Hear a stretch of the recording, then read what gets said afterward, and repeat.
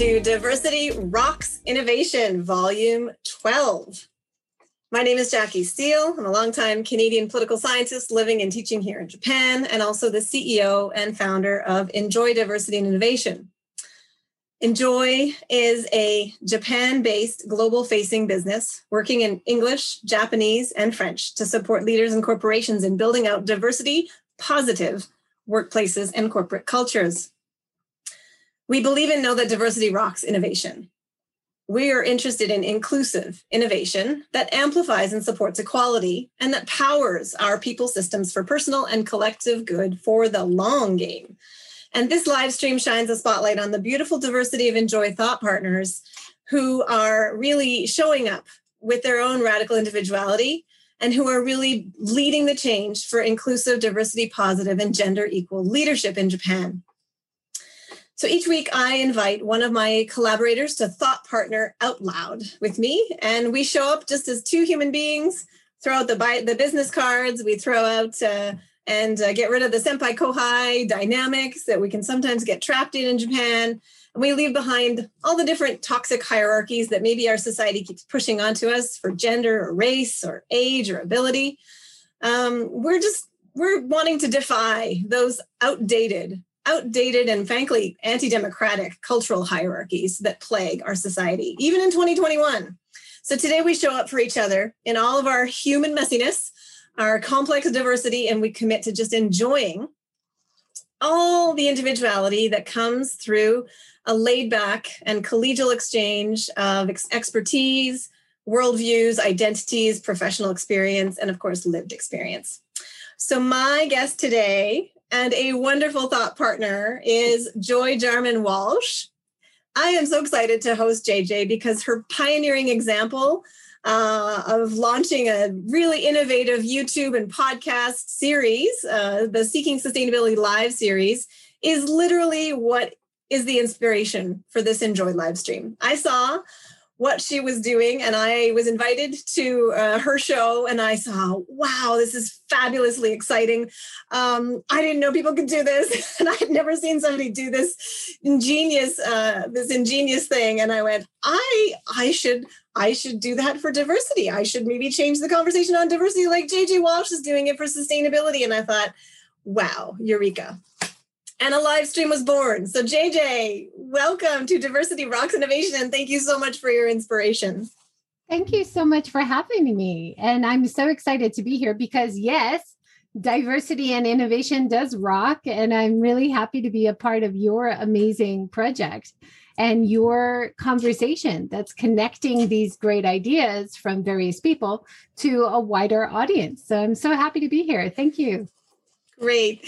Well, I mean, we've had certainly a variety of conversations about things we have in common and we've shared, but certainly for those who are joining us maybe for the first time and are maybe meeting you from the first time, I can certainly, do a shout out to my mom, who I think is joining from Vancouver and who doesn't know anything about you. And I'm sure will be fascinated, among other people who are joining from around the world and in their time zones. If you were to, if we were to do a deep dive a little bit into the backstory behind JJ Walsh, could you walk us through maybe how you want to think forward on your upbringing, which sort of parts of your identity or your diversity or your experiences that really set the stage for your values and how you show up today in 2021? Sure. So I grew up in Hawaii, and I always think about the way I was one of the minority of white people in my group in Hawaii, and all my friends were very multiracial, and I envied that in so many ways, and learned so much about different cultures, especially Asian cultures. In Hawaii, we had a lot of Japanese culture. I grew up with a strong connection to nature because we're in Hawaii. I had a really strong connection to animals, just loved animals. We had a lot of animals. And my stories of like pets or my feeling about even eating meat as a child really has kind of, it's interesting to look back on now, trying to be vegan and trying to, live my life in a way that I think is more honest to how I feel. And it's not everybody's truth. Even in my own family, it's, nobody else was experienced that way. But I had very supportive parents, a great family life. We always had family time. We always did family adventures. So even though we were based in Hawaii, we did so many interesting things, which are like travel. And so being in Hawaii, it's a popular tourism place as well. So in many ways, what I'm doing now, trying to promote more balance for local people and tourists, is also informed by growing up in Hawaii. And then even on a different level, not wanting to leave Hawaii as a teenager, going kicking and screaming when my parents decided, it was time to go live near my grandmother, who was elderly in Virginia, and resisting that change so much. But realizing now, it's easy now, many years later. But realizing now that change was so important for me in terms of what I ended up going on and doing in my university, in my career, and the perspectives of change is not bad, and a change of point of view and a change of environment and a change of people around me really opened me up to a lot of different ideas and more empathy towards others who are different. And I can also empathize for a lot of my Japanese students as I was teaching here, because they have a similar kind of closed view from their perspective growing up in Japan. And I did as well in Hawaii. And I didn't want to change. But then I saw how studying abroad for the Japanese students really opens their world too. And how, travel can be this really positive way to connect with other people and other cultures and have more empathy and connection, I think. Yeah. Be able to see other people, right? And to see, I guess one thing I find interesting, when you had to leave Hawaii and you were going to, I guess, what would that be called? The mainland? The mainland, of the United States. Yeah. In some ways you have then in your next phase, you experience was, I guess, the quintessentially stereotyped part of America, maybe more than what you had in Hawaii, which is not really the stereotypical American way of life, right? And all of the different assumptions about Americanness that comes out of the mainland, right? What was that like? Well, it was pretty wild because all of a sudden I was one of the majority. And that in itself was really freaky. And I was in a group of mostly white students, and the way that they talked about people who were not white was something I'd never heard before. Like you called the haole growing up in Hawaii, and it's very similar to like being called the gaikokujin or gaijin in Japan. But then, being part of the majority, and I felt really uncomfortable with that, and so I'm really glad that I had that childhood being rarely part of the minority and being part of such a multicultural, multinational situation, which has definitely made me more comfortable living in Japan, again, as a minority, right? But in no way can I compare my situation to people of color and their experiences, of course. And I had so much privilege on many, many levels, and probably even now, being in Japan as a white person. But it certainly made me see differences in how people are seen by who they are, what gender they are, what color of their skin they are. And as a teacher later on, I try to own my own bias. And I think this is something that's so hard, but so important for anybody. And I hope business leaders do this. I hope teachers do it. I hope government does it. you have to realize that you have a bias towards some students. And so I would ask the students to write their name and their student number on the back of their papers. So when I was reading their essays and their tests, I didn't know who it was. I mean, on that basic level, can we apply that to our society in some way? Because we know there's a bias for gender. We know there's a bias for, different names or where people went to university. So, in many ways, I think I'm really grateful to have such an interesting, diverse background where I lived and who I knew. And it's informed me. Of course, I've grown and become more aware.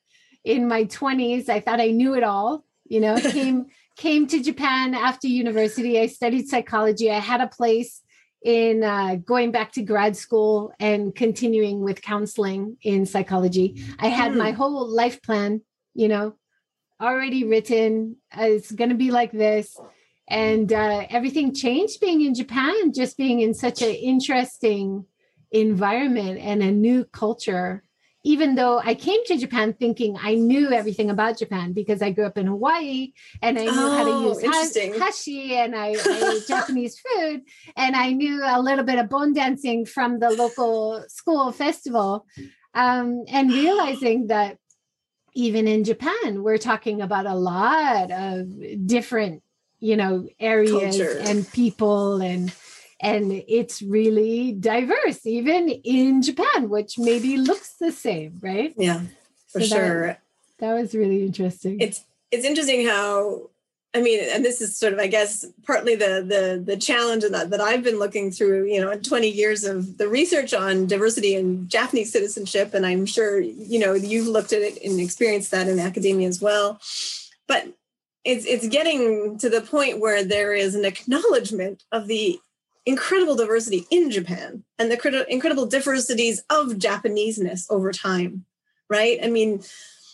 So often, we talk about mansplaining, right? But we can also talk about Japansplaining, where, as a gaijin or as a foreigner, how many times do individuals, well-meaning Japanese nationals who come up and Japansplain to you, and you sort of think, and they'll say, well, this is just the tradition. This is the Japanese tradition. And I'll say, well, which Japanese tradition? Are we talking about like traditions from the Tokugawa era? Are we talking about traditions that are like, Meiji forward? Are we talking about like more recent traditions? Because there's a whole different layer, of which traditions we want to cling to and then say that's traditional Japan.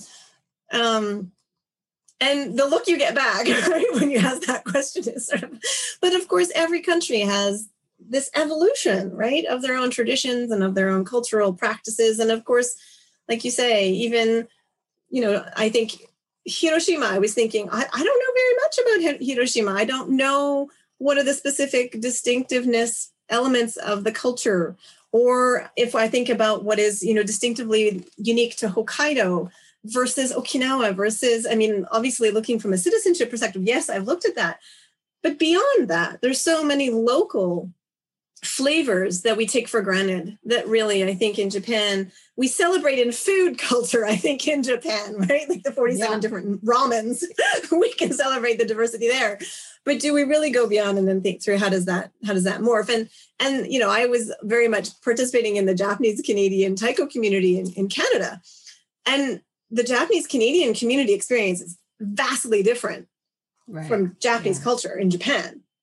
Vastly different, right? And so when you're talking about, doing the Obon dance or doing, having the taiko group in Hawaii and participating in all of those cultural festivals that are Japanese American, that particular experience is really different, right? From Japaneseness. Yeah. And I'm glad to hear you say that you don't know much about Hiroshima.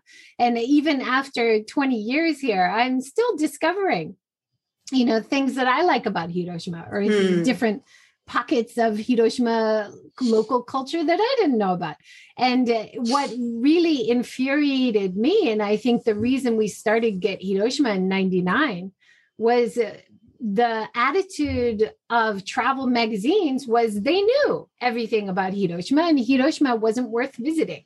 Hiroshima was just a stop off to see Peace Park or Miyajima, and then get back on the train, go somewhere else more meaningful. And, living here, we were in Kyushu for 3 years. We traveled around Asia and a little bit of Europe for 18 months. We came back. Our first job back in Japan was in Hiroshima. And then you start realizing how much is here and how interesting. And this is a great place, and people should not stop over for 2 hours and get back on the train, right? Yeah. So that kind of started us on the journey of introducing local festivals, introducing restaurants and places to eat and drink. That's not your typical gaijin place, and that's why we started Get Hiroshima. And then more recently, Get Hiroshima has become kind of an information hub and kind of a community support thing for international people and Japanese in the community who want to communicate about latest COVID information, for example, which is hard to find, or, during the big tsunami, and people trying to find friends and family in other areas and using like message boards and stuff. So nice.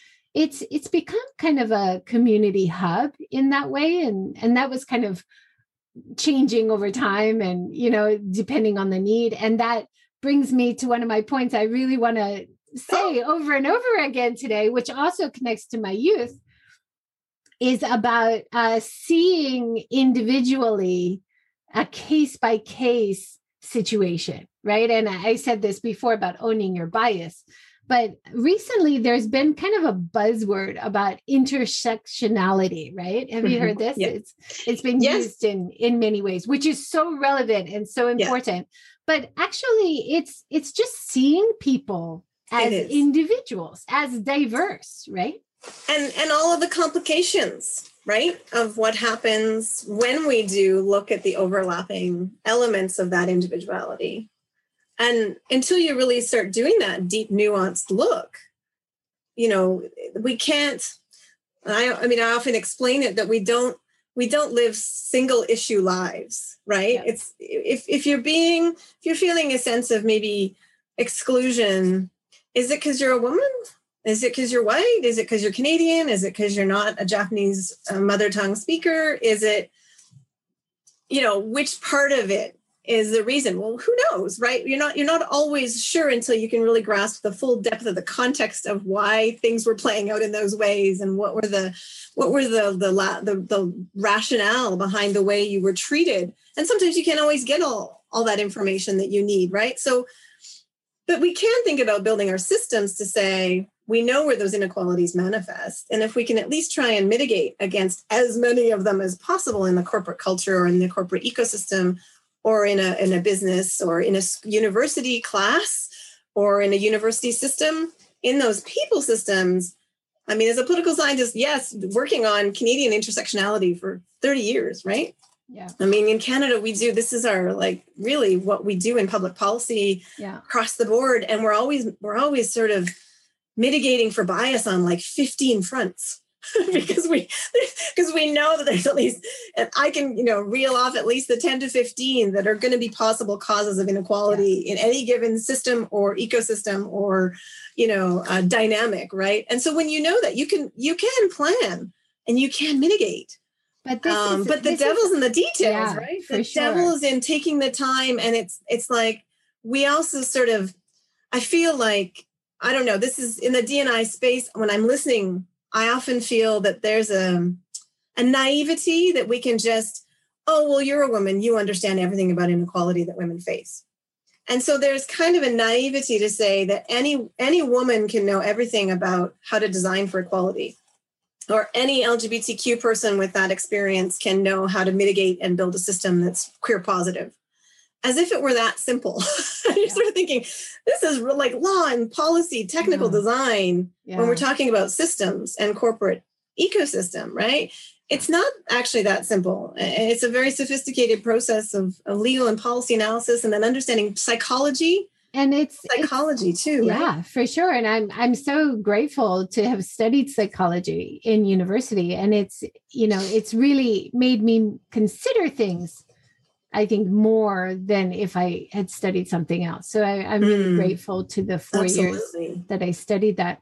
But it's also this intersectionality, or not being able to see things case by case, is one of the big failures that I see over and over again in Japan.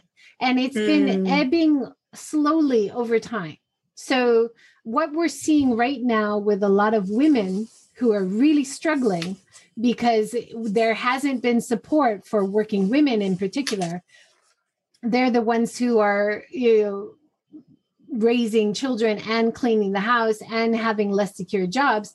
And then coronavirus happens and they lose a lot of the security that they were just hanging on to. And the government hasn't given support again this year that they gave last year. And we're seeing, increases in suicide rates of women. So these are, like you said before, we know there's certain structures that should be in place by government, by corporate structures, which do work and which do support. But we have to reassess the holes. We have to reassess what's not working and who it's not working for. And perhaps that's why we're having a lot less people having children, because that group falling through the gap is the one that would be having children. And I think, when we think about, and one of the things I often talk through over, intersectionality from the approach is it allows us to map all the different groups affected, because it's never just one group affected. Even if we take caregiving, right? If we take child rearing, it's never just women that are affected ultimately. And the caregiving issue is huge in Japan, right? I get frustrated because it's often misdiagnosed as a women's problem, right? But really, when you think about caregiving, there's so many levels of caregiving that is required as a safety net in a society. One is, child care. And 2 is elder care. 3 is caregiving for people with disabilities, whether they are a child or a dependent who still needs caregiving, right? So all of those elements. And then you have people who are elderly who maybe have mobility challenges, so they don't need a full-time caregiver, but they still have those elements. That is a social safety net, making sure that citizens can fulfill their caregiving responsibilities to their families and their extended families while maintaining paid work. And I know what's been frustrating for me, 25 years of following Japanese public policy, is that this piece is not being solved in a meaningful way. And yet it is, of course, the cross-cutting issue for the declining birth rates. The families are finding that if companies won't support them in their child rearing responsibilities, then it's an and or choice. It's an and, I either have children or, but you can't do both, because my company won't support necessarily my child rearing responsibilities if it's requiring a 10-hour day or a 14-hour day, right? As it may be. And that's despite not even having job security, often putting in a 10-hour day, right? And so you're, the women that you hear of, or the men that you hear of, and certainly in our relationship, we have lived this where it's like, okay, who's dropping children at 7:30, right? And then race back. I would take my university students to talk. When I was teaching in the business department, I would take my university students to visit successful women who were heads of companies. And they would say it very clear. I knew if I wanted to have a career, if I wanted to run my own business, having kids was either something I did before I started or something I wouldn't do, right? So having that balance, and if companies' heads are looking for it, they'll see it. If they ask their workers, they'll hear it. That's about sustainability too, right? Like everything, of course it is. Everything is connected. How you treat your staff is connected to how much income you make, because customers like to support your brand, which is connected to, are you taking care of the environment? Are you using a lot of waste that nobody can recycle, right? It's all interplaying and interlocked and interconnected on so many levels. That's so difficult about like the program that I'm doing is people are like, what exactly are you talking about? Why are you talking about that? And everything is connected. Is connected to, we think about, often it's not really diagnosed in this way, but the caregiving issue for me, you can't easily say, here's the hard data that, this many individuals have quit their jobs or leaned out or refused a promotion because of caregiving responsibilities. We don't have the data. Companies don't collect this data. Companies, if they're not doing an exit survey, they don't even know why their people are leaving, right?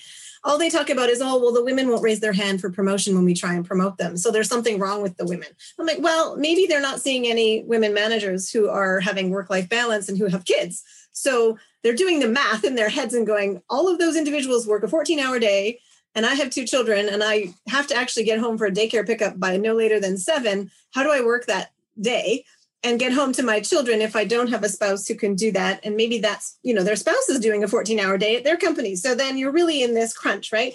But the solution is to not ask and do exit surveys about why are people leaving, and to figure it out. Why are you not raising your hand for promotion? Instead, it's women don't want the promotion. Don't ask, don't tell, right? And I think, do you really think women don't want promotion? Like, really? Do you think women don't want to be promoted? I think they do if it's under their own conditions, right? It reminds me of a student of mine years ago who wanted to be a dolphin trainer. And she graduated university, and it freaked her family out, but she went into all the training, which you have to pay for to do the training. And I met her in Hawaii at like Sea Life Park, and she smells like fish, and she's cute Japanese girl carrying buckets of fish. And, she ended up doing all the training, paying a lot of her own money, eventually getting to a trainer position, and they paid her peanuts. Okay. And the work conditions were awful, but it's a job which is so high in demand that they don't have to treat you well. They don't have to pay you a decent wage, right? And I get this impression from a lot of companies in Japan that they are treating their jobs like as if it was in as high demand as a dolphin trainer. So I like this analogy. I'm going to use it.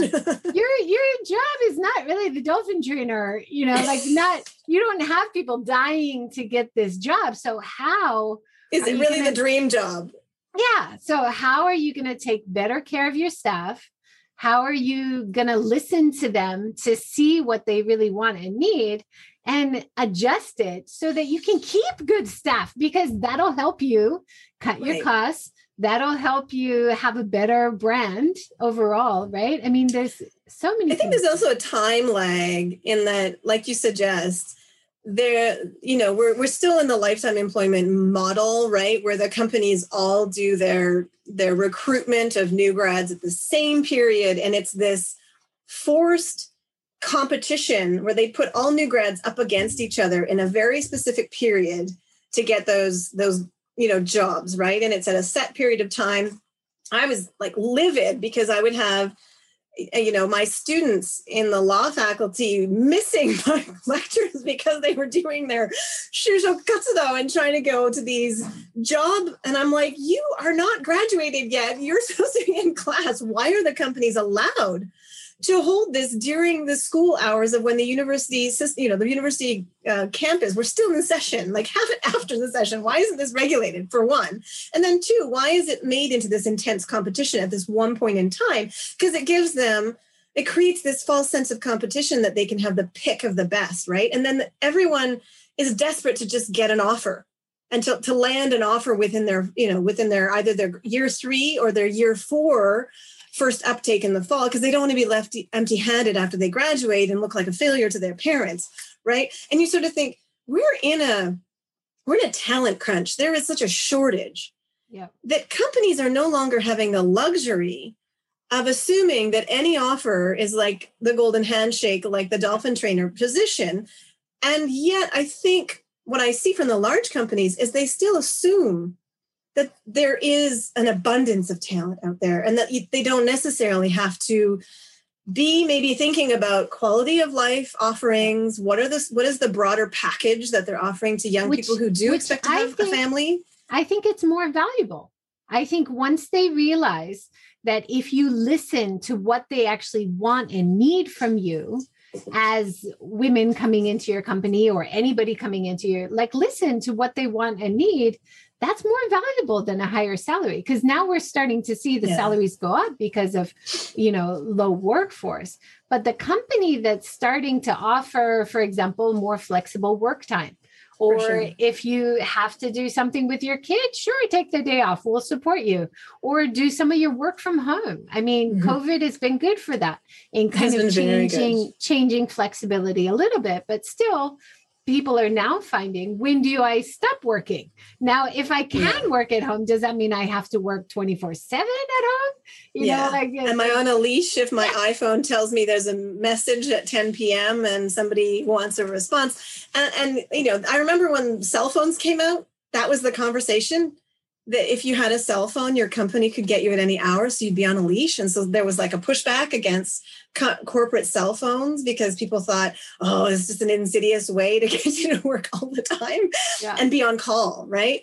And now the internet has changed that dynamic, and then COVID working from home has exacerbated that. So we do have to figure out these boundaries. But at the end of the day, we're seeing a shift in young Japanese nationals, women and men, who expect quality of life. And this is exciting, right? This is a great thing, I think, for Reiwa Japan's future sustainability.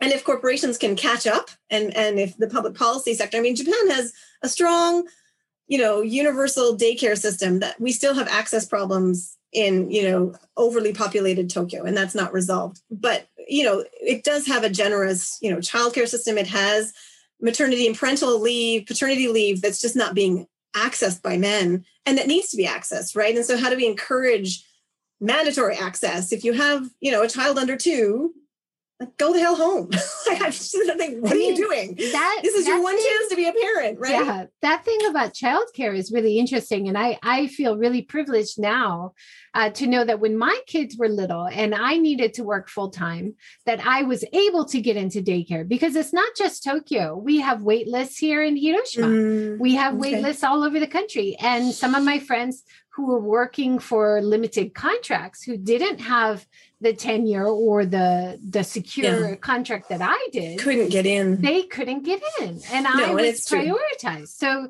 there are a lot of gaps there. And now we're seeing in the US that they're talking about making preschool covered, right? And that's something Japan should really consider. And it is mostly covered, but you need to have it available. That's the big part of it, And often, like, the policy framework is too rigid, like you suggest, that if you're not in a full time and you can show and you have the certificate from your employer that you're full time, that does leave a lot of working parents, out of the loop. And for parents working shift work, when the daycare has got set hours, how do you then deal with the evening shift if you don't have a 2-parent dynamic, or if 2 parents can't do that because they're both on shift work? It's hard to know. So there's definitely gaps. But I think, Canada doesn't have a national childcare strategy yet. We're now finally, talking about having had a release of a feminist budget, right, in Canada in 2021 for the first time. And we're seeing investments in sort of a national childcare, again, potential program being built.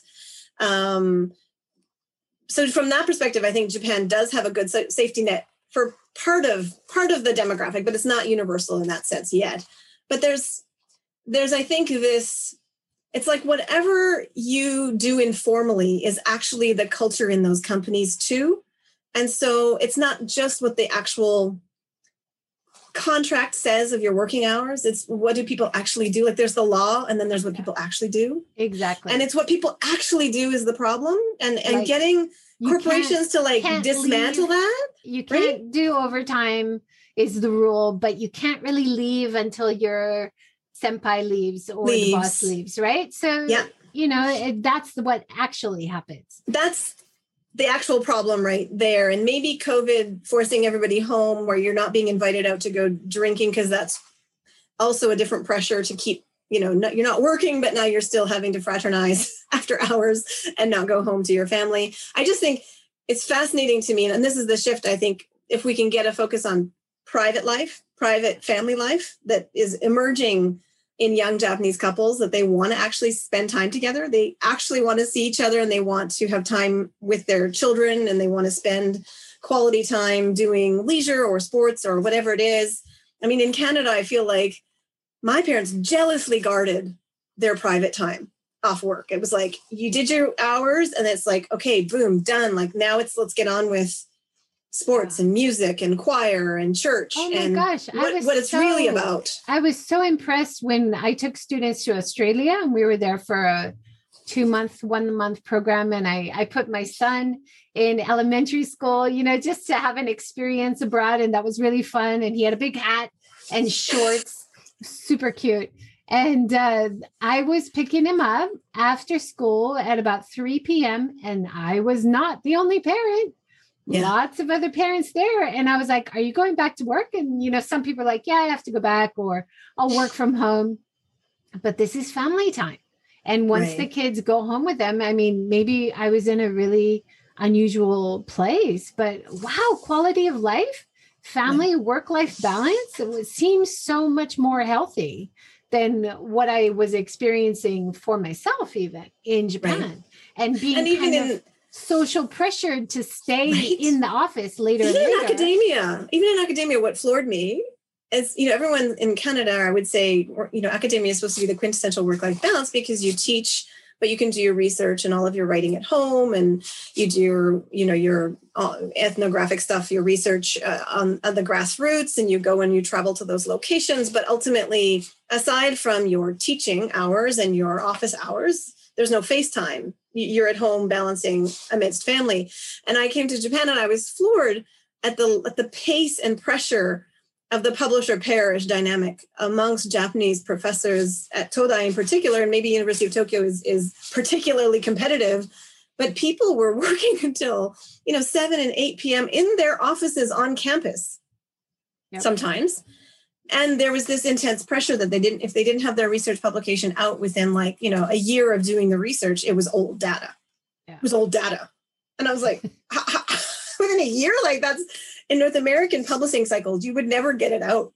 And it would not be seen to be well thought out because it's too quick. You can't possibly parse the data and think about it and reflect and then have something, unless it's really just data crunching. But then what are we learning from that? So why are we publishing all of these articles that really don't say very much? It's just pushing out numbers. And I think there's this speed around the way academia is shifting, and particularly in Japan, it's picking up all that informal culture and bringing it into academia. And it doesn't make sense. If it's about your research and if it's about your writing and things that you're doing for teaching, I can kind of understand that. But if it's just that pressure to stay in your office until late at night just to be seen that you're working hard, which I know is very typical in corporate culture in Japan as well. It's not merit-based. It's not based on what you're actually producing, what product you're actually helping with the company, in infrastructure, but it's just being seen to be working hard. And that was my first experience in Japan when I came over as a JET.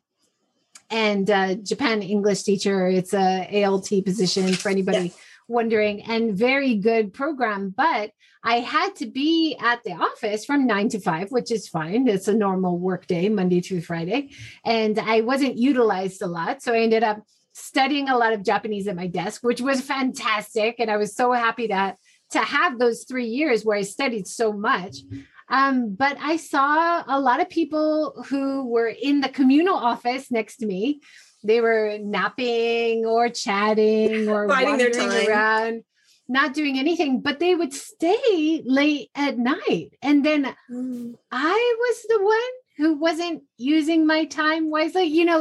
For me, that was a real... Because you left at 5. Because you left at 5, you were being selfish and wagamama. I left every day right at 5, sometimes ready to go and watching the clock me too. Like a teenager in high school, but I worked hard. I did a lot. I produced a lot, but I wasn't considered a hard worker because I didn't spend the time. And I saw this years later when I was working at university. You have this same concept creeping in. And I hear from students at the corporate culture with the same concept creeping in. And that has got to change. That's fundamental for Japan. We are seeing I mean, I think one of the positive shifts out of the pandemic in that regard is it fundamentally changes towards a productivity model, because unless you're going to literally open up a Zoom call and force all of your team to be on a Zoom call with you to prove that they're working, so you've got FaceTime with one another. I mean, managers now under the pandemic, they need an output or a work product or something that moves forward during the days and the weeks and the year now, right? Going on to year 2. And so managing teams remotely means we're having to reevaluate those metrics of what is productivity, what is individual and team contribution. How do we metric it? How do we measure it? How do we value it, right? And then how do we shift the corporate culture to be more around that, even if you do go back to the office and can have a FaceTime, because FaceTime is not productivity, right? It's just FaceTime.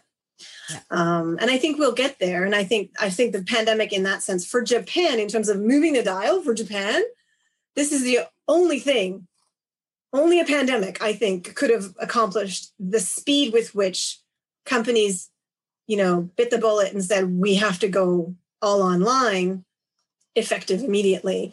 I don't think we would have seen that in any other context. And Japan, when they choose to shift, they ramp up and they shift insanely fast, right? You get tremendous progress. And so for me, that's my hope with diversity and innovation being seen as an interlocking pair, is for those companies who want to move the dial and they're ready to invest in their people systems, they can seriously have impact and increase their profits and retain their talent and just... And there's only one thing you have to do.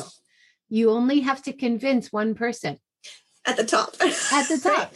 But this is true not only for Japan, this is true anywhere in the world. Yeah. If you have a leader of a company, a founder of the company usually, who is passionate about something, social equity, environmentalism, equal rights, sustainability in general, you will see change happen. Yeah.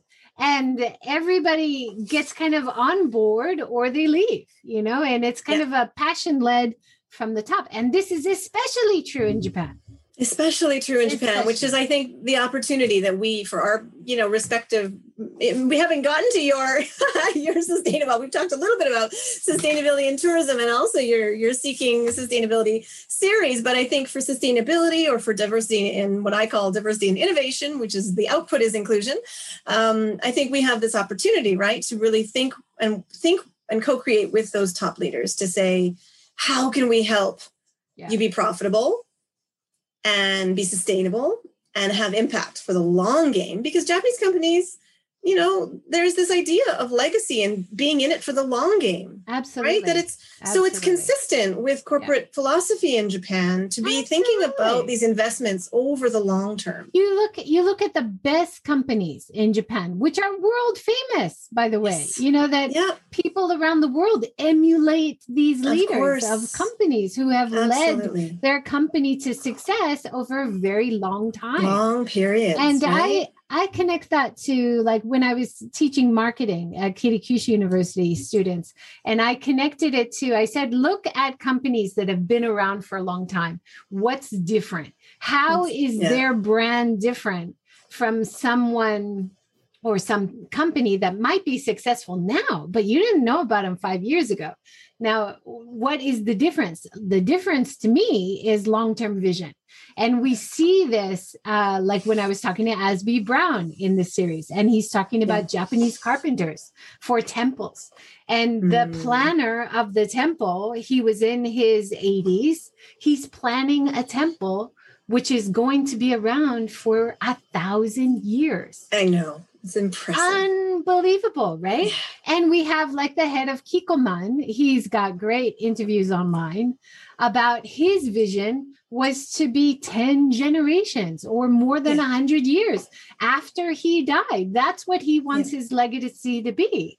Right. So in terms of, like, sustainability, first think about, what is your personal legacy? What do you want to have an effect on, which might create positive change or any kind of change that you find meaningful for the long term? And then you think about, how you want your business to be, what kind of business you want to work in, what kind of business you want to collaborate with, and do they fit that same long-term vision? Because if it's long-term, it has got to be sustainable. It's got to take into account the needs of people and planet and profits, right? And think about it, right? When we're thinking long-term, and this is the thing that kind of floors me in terms of the caregiving issue, we know enough about human biology to understand there's a life cycle. Yeah. And there's a life cycle of when you have children, potentially in a given window, that everybody's going to, all the men and all the women at some point who choose to have children, there's going to be a window when that hits them. This is not rocket science. We know that.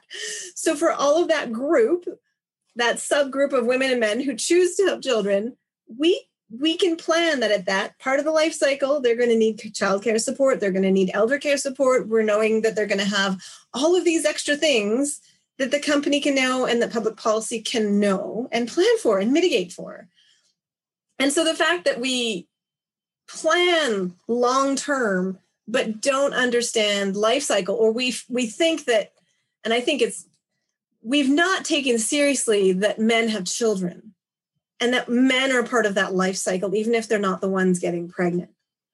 And that they need to, as fathers, be brought into that framework of having the right to spend time with their children and to nurture and imprint their zone of genius onto their children, just like women are imprinting their zones of genius onto their children.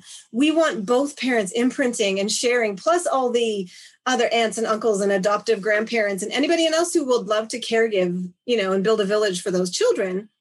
But fundamentally, if companies still sort of tune out and say, oh, men don't get pregnant, ergo, men don't have childcare issues, they're not a part of the life cycle equation, we don't need to build around that because we just get men to work and we'll just make them work longer. Well, that exploitative model that is being applied also to men in Japan in particular, that young Japanese men are saying, yeah, no, thank you. Yeah. I would like to have a relationship with my children more than the relationship I had with my father, who was never home. I think there's more of it in life. Or why marry, if that's the case, if that's my choice. Or they exit and they go abroad, frankly. They go to Canada and United States and Australia and Europe where they can have work-life balance, which is a talent. Again, a brain drain, right? A huge exodus of talent. We need to keep that talent. We need to keep it in Japan for sure. And I'm kind of seeing it, when I think about the more successful women working in Japan, running their own businesses, quite a lot of them did study abroad, either in high school or university. They did. And they came back with more confidence, thinking there is a better way. It's not just that one way that I've been more than one my choice. Life, right? And so one thing I often advise, if people want to improve their travel destination or a business wants to improve how well they can appeal to international visitors, do you travel? You got to travel yourself, right? You know your user. Yeah. Do you go abroad and see how are they doing it? Oh, I really like that. I don't really like that. I'm not going to use that, and bring back these models and bring back these experiences of what was appealing to you as a visitor. And the empathy, right? The empathy with the user. Absolutely. So I think that those 18 months of travel around Asia and Europe after we left JET, that was like some of my best research and study and informative time, because I came back kind of understanding how varied people are, even within different cultures and countries, and living on a shoestring, learning to be very frugal, learning to think about what really matters. Like what do you really need? What does your happiness really require? Yeah. And then we've all been thinking about it during coronavirus, like who are essential workers? It's the people that give you food. Well, do we have food security in Japan, right? Food security, caregiving security. These are non-negotiable. And when you're traveling around Asia on a backpacker's budget, you are on the ground level. You're there trying to get the local price for local vegetables or local food, right? And so that frugality and sustainability often plays really well together, because you don't have that consumer use and throw away idea as You don't much. have the luxury of that. No. You don't have the luxury of that. And if you did it, you'd have to carry it, you know? Yeah, exactly. Exactly. Oh, God. And it's not the same for everybody. Like for us, we prioritize certain things, you know, other travelers, different things. We met a variety of international backpackers, which really informed my whole idea of world politics and cultures and everything. It's amazing. But one guy I remember in particular, he carried his own bottle of ketchup. Like for him, that was a key. It's comfort to surviving, you know? And then like for me, I might have like certain hand cream or something that I could not do without, right? So even on that very basic level, you diversity of needs, of core needs on the Maslow's hierarchy of essential needs. Most essential thing, right? And I hope that we can get, you know, I think that it's great if companies can do that thinking and hear, like you say, hear from not only the younger generation, the new hires, but all different levels, and really start listening actively to what are the pain points and then how do you solve them. Yeah. And certainly, I mean, I think you're doing that in your work for sustainability, guiding companies. We're trying to do that for diversity and on the people front. Your podcast, because time has just flipped by. We could talk for 2 hours, I'm sure.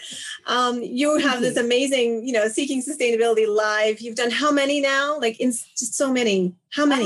Yesterday, today I'm doing 238 episode wow. 238. Yeah. And this started with the pandemic? Started with the pandemic. I was doing an in-person event. Kind of seminar. People would buy tickets and they would come for 2 hours. We would have short talks. We would eat vegan food on reusable plates. We would exchange items we no longer needed. We had a zero waste shop. We did a DIY section. Like I really wanted people to come to this event and think, oh, sustainability, it's not so hard. Like it's something I can But it takes try. a community, right? Oh yeah. And it takes people to see it in action. And so that kind of, so that model, that was the start of it. And then it became like during coronavirus, we can't meet. What am I going to do? And then going online, connecting with people that I thought would be interesting in terms of and so many across Japan outside of Hiroshima then. I never knew that it would continue. You know, I just thought, I just try it. Let's try something new. And I just keep finding more and more people. I have learned so much. It's an amazing network. All of these people are doing interesting things in their own lane. So I feel like my role is kind of to connect all the lanes and to highlight what they're doing to a wider audience, because they're doing a great job, but they're focused on what they're doing they don't necessarily get known outside of that. Right. I mean, same thing for the Enjoy Thought Partner Network is like so many interesting people in Japan, but they don't know of each other. You think, well, you need to know of each other. You need to know and amplify each other because you're doing similar things in your own lanes that are synergistic. And now something that's really interesting, which is happening, is people are contacting me and saying, oh, we need to find someone who's doing this, which is kind of sustainable. And do you know anybody? And they want the niche person. I send them five people that I know I've talked to, and they talked about this, you know, so it's a great resource. Well, I think, it's being a connector, right? I think we're connectors. It's people saying, I need somebody who can talk about this area of, masculinity, or this area of whatever, of being queer, or whatever it is. And I can say, oh, well, I know these many people, and they could talk about that. But it's where to begin to even find those people, right? And I think it's how do you build these networks so that they have visibility, and particularly that then hopefully also Japanese leaders see how much support there is for sustainability and for diversity in Japan. Yes. This is not an unusual place to be or an unusual value proposition. It's actually, really well supported in Japan for these facets. And I think making that visible is so key. So your series has been, I think, outstanding. And, obviously inspired me as well. I'm going to ask you for a 1-minute takeaway or message. Yes. that you want to share. Do you know what you have to share with the audience of your takeaway? Yes. I would say now is the time to see people, that we are all hiding behind masks. And it's really hard to show empathy and kindness for other people. But my homework for anyone listening to this is today, in some way, even if you're just online, like what other people are doing, even if it's just on Facebook with the like button, comment on something positive, say you appreciate something, let them know. In doing web content, we know we get people complaining or saying negative things, but very rarely do you get people raving about what you do. So spend a moment, rave about someone and show that you appreciate them. If you're on the street, hold open a door for someone. Wave at a little kid. It's really difficult with the mask on, but you can do it. Show your humanity, show that you're willing to see other people, because I think seeing other people is particularly hard now during being seen. Right? Being seen and appreciated, I think, is at the core of inequality. So that's such a huge, gift to be seen, as you suggest. Even if it's a stranger, just, saying hi or opening the door unexpectedly, that can, make a difference. And I think I'll circle back to one of your first points about, the increasing rates of suicide in Japan for women in particular, but also it's very high for men in Japan. Yeah. In Asia, it's high for both women and men in Japan, which I think is a red flag we need to take seriously. And so those acts of kindness and amplifying others. And during a pandemic, I think there's so much pain. Yeah. And you look for the smiles and the eyes under the mask, but it's not the same, is it? It's not quite the same, and you don't get the full. It's so difficult. So even with your eyes, if you're, being friendly, it's so hard. So just raising your hand or saying konnichiwa or hello or something, making it bigger, something that's more expressive. It means a lot. And like you said, we don't know what people are going through, and a lot of people are struggling. So if you just make a little bit more effort, online or in person, I think it can go a long way. Excellent. Well, thank you so much, JJ, for a fascinating conversation that went all over the world and back to Hiroshima. And I certainly want to have more of these conversations again. And I appreciate you're in the Thought Partner Network and that we can have that relationship over time as well and keep amplifying each other. I'm looking forward to continuing the conversation next week. That's Tuesday, 5 p.m. on the 18th, as you will revisit my show and we will talk more about the great work that you're doing. So thank you so much. Thank you for that plug. I forgot about it. Awesome. Thank you so much, JJ. And on that note, I will do my last bit of announcements and play our outgoing song, which I'll invite you to enjoy as well, but you have a little refresh. So we are looking forward, of course, to our next live stream next week. Also, at this time, we will be welcoming Catherine O'Connell, who's founder and principal at Catherine O'Connell Law. She will share about her legal practice here in Tokyo, who's, she's won many awards. A pioneer, really, I think, so inspiring also for me in terms of how I think about my business. And also she'll share about her upbringing in New Zealand with many, many brothers. And I think that's really interesting how it's affected, her view of men as allies for change. And of course, we'll hear about her new, very innovative podcast called Lawyer on Air. So that's also another exciting thing that she'll share about. Enjoy, of course, has a multidisciplinary team. We have consultants, educators, facilitators who are all Japan experts and who are diversity experts. And we are committed to supporting companies and senior leaders on building their people systems so we can really make a diversity positive workplace. These are the lifelines that we need within our companies, and they'll strengthen the sustainability of those companies and also their legacy for the long game, as well as their profits, right? We know this. So investing in diverse talent mobilization as a business strategy is just a no-brainer. And certainly that's one of the messages that we want to promote for our Enjoy team. So have a good day, everyone. Thank you for joining.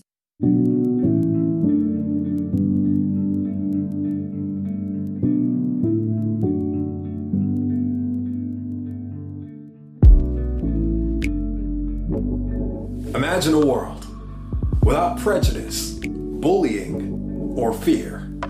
Imagine a world where our individuality is respected by all our peers. Inclusion and equity are more than words or just a ploy.